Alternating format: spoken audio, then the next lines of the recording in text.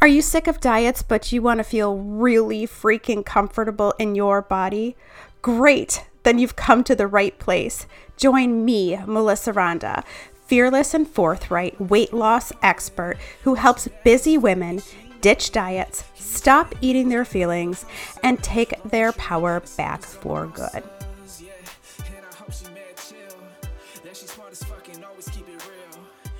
Well, I just talked to myself for about a good 20 minutes. Yeah. Yeah, I was what I thought recording the podcast, and it cut off 2 minutes in. So I hope this time I nail it. Maybe this one's going to be even better than the last time. We're talking about blame. So I'm going to go ahead and blame Mark Zuckerberg for this. I'm just kidding, Mark. I love you. I'm sure I hit a button accidentally. So welcome to Honestly Melissa live podcast. Today we're talking about the blame game. And I want to share something with you. So earlier this week on my brand page, the Honest Way, the link is in the description box if you are listening to this podcast. I put this quote up and everyone loved it. Happy people continually evaluate and improve themselves. Unhappy people continually evaluate others. Oh, man. You guys loved that one, and I loved it too. And so I decided that I was going to do a podcast about blaming versus taking responsibility. If we haven't met already, I am the fearless and forthright weight loss expert who helps busy women lose massive amounts of weight while eating food that they actually want to eat, which is key, right? I am a true crime fanatic, podcast junkie, and a lover of all dresses with pockets. Since launching The Honest Way in 2014, I've led clients to weight loss totaling over 17,000 pounds and counting. But even more important than that, they keep it off with skills they continue to implement, which is so important because we can lose weight, right? It's keeping it off that matters. And I was a little sluggish too, recording this, which I wasn't recording. I had just eaten my lunch, and normally I like to record my stomach. I feel more on my game, but I had to finish a workout this morning, and so I ended up eating lunch, and it was super delicious, so I'll tell you about it. I had a chicken teriyaki bowl that was the bomb, and it had roasted red peppers in it, and it was so stinking good. I've been eating out for the past couple days at networking events, and I thought, dang, it's just so good to eat my meal prep food. And in the show notes of this podcast, I have my 6-week weight loss boost for you. It's just $127. This is going to get you all the way through the end of the year. This program provides you with weekly meal prep guides for the next 6 weeks, girl. So you can have all this food sitting in your fridge waiting for you, just like I did today. And you know it's going to serve your goals. And like, it's such a busy time of year anyways, you might as well work smarter and not harder. So if you are interested in that program, go ahead and click the link in my show notes for that. But let's get into the blame game. So anytime I work up notes for this podcast, I love to ask myself the same question that I am asking you, which is, when is a time that you have blamed someone else instead of taking responsibility for your actions? And I do a lot of writing, and I do a lot of blog posts and social media stuff. So I'm really doing a lot of writing. And in the past, when I would write about my ex-husband, stay with me here, I would say things like, he is unemployable. He's a heroin addict. He loved to lay horizontal on the couch. His family is certifiably insane. He was an unengaged parent.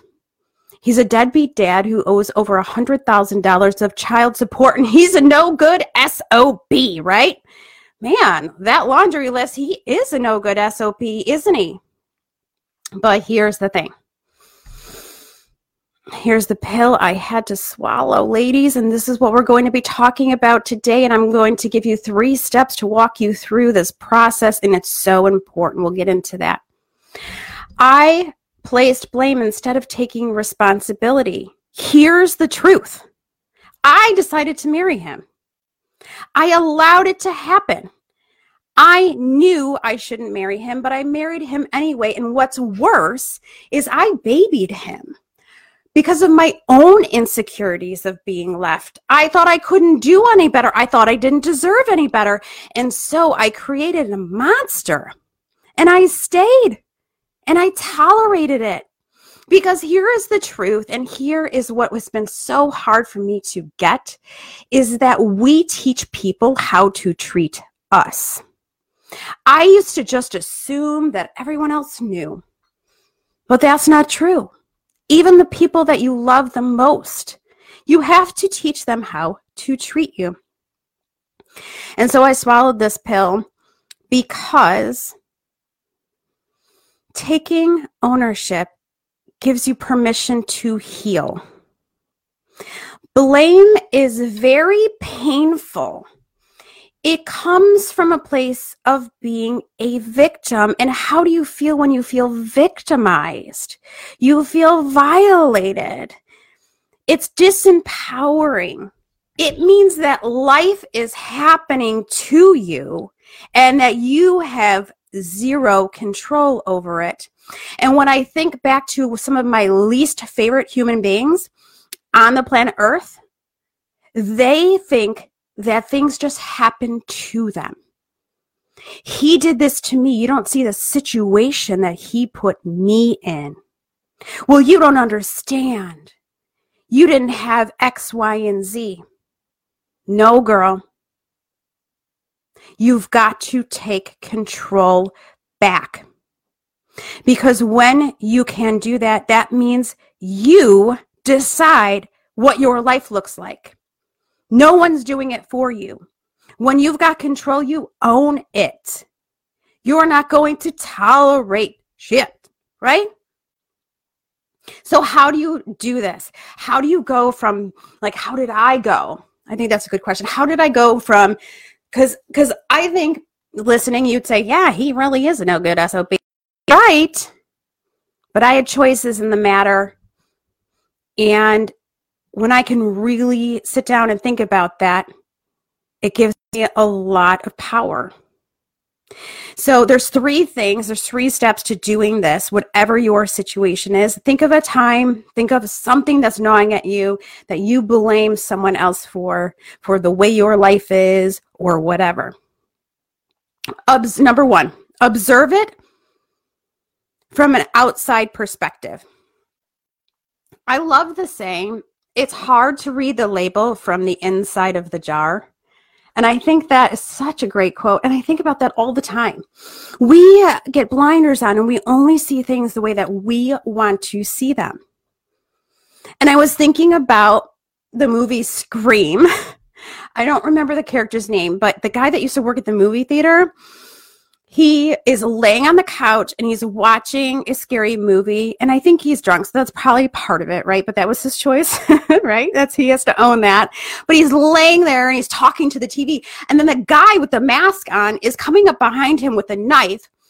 And you are sitting on your couch screaming at this guy. Go, how are you not seeing this guy with a freaking knife? How do you not hear this guy coming, right? How did you miss that one, buddy? Because it's an outside perspective. So journal in third person. Take yourself out of the equation. Look at it as maybe your friend would be looking at, or maybe somebody a little more neutral, just a stranger. Just lay out the facts, because what will happen is you will start to poke holes in your story.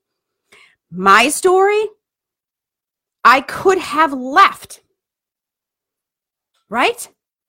Well, that's hard, right? I have little kids. Oh, man. So what? Life's hard. I made the decision to marry him. I've got control over that. So I was able to poke holes in my story.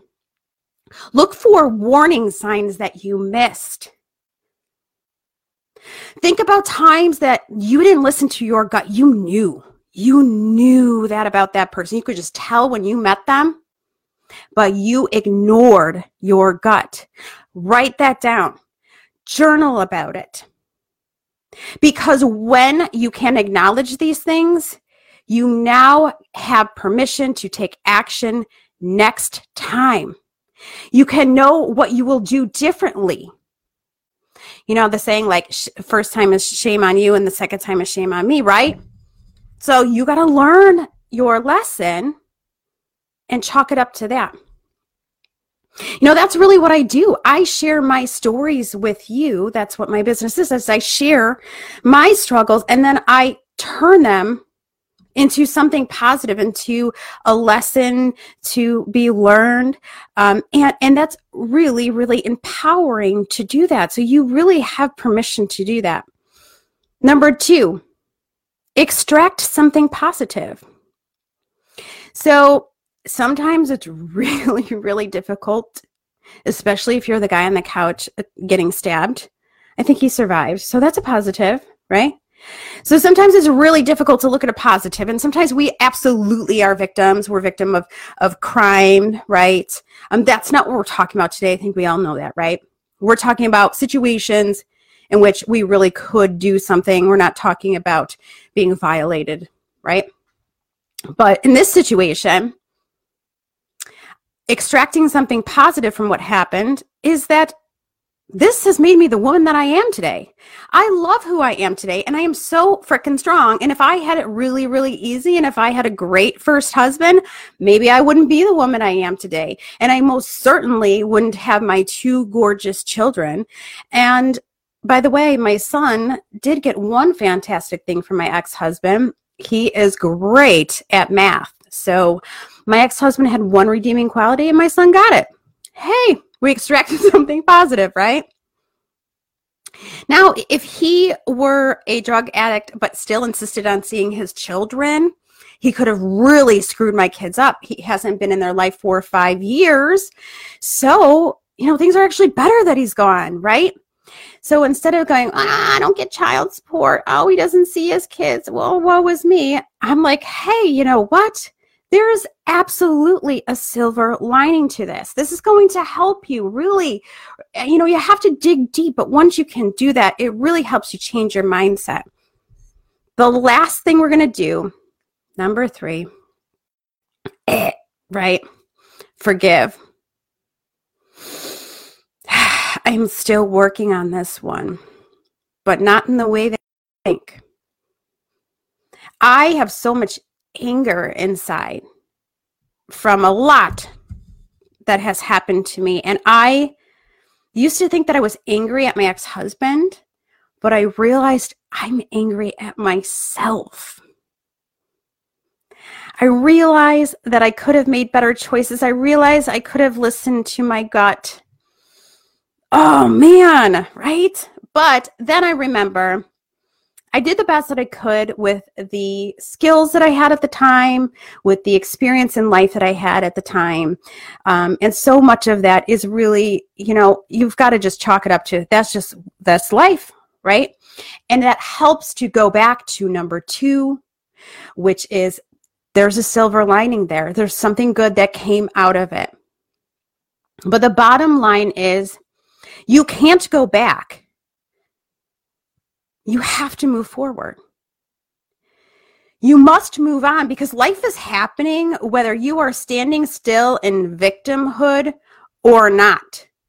So you might as well process this shit and become a stronger person for having lived through it. You have permission to live an abundant life, but it takes ownership. You play a role in your own life. So when you think back to that situation, that woe is me, how can you flip the script on that? How can you look at that story and say, what did I miss? so that I know next time. And yes, it happened, but well, this one good thing came out of it, right? And learn to forgive, whether you have to forgive that other person or you have to forgive yourself. But there is nothing that will eat away at you like anger. So you've got to come to a place of understanding with either that other human being or with yourself and forgive and move on, because life is happening whether you are standing still or not. So I hope that you have enjoyed the blame game today, and think about a situation where you can take responsibility for your life. And I will talk to you later.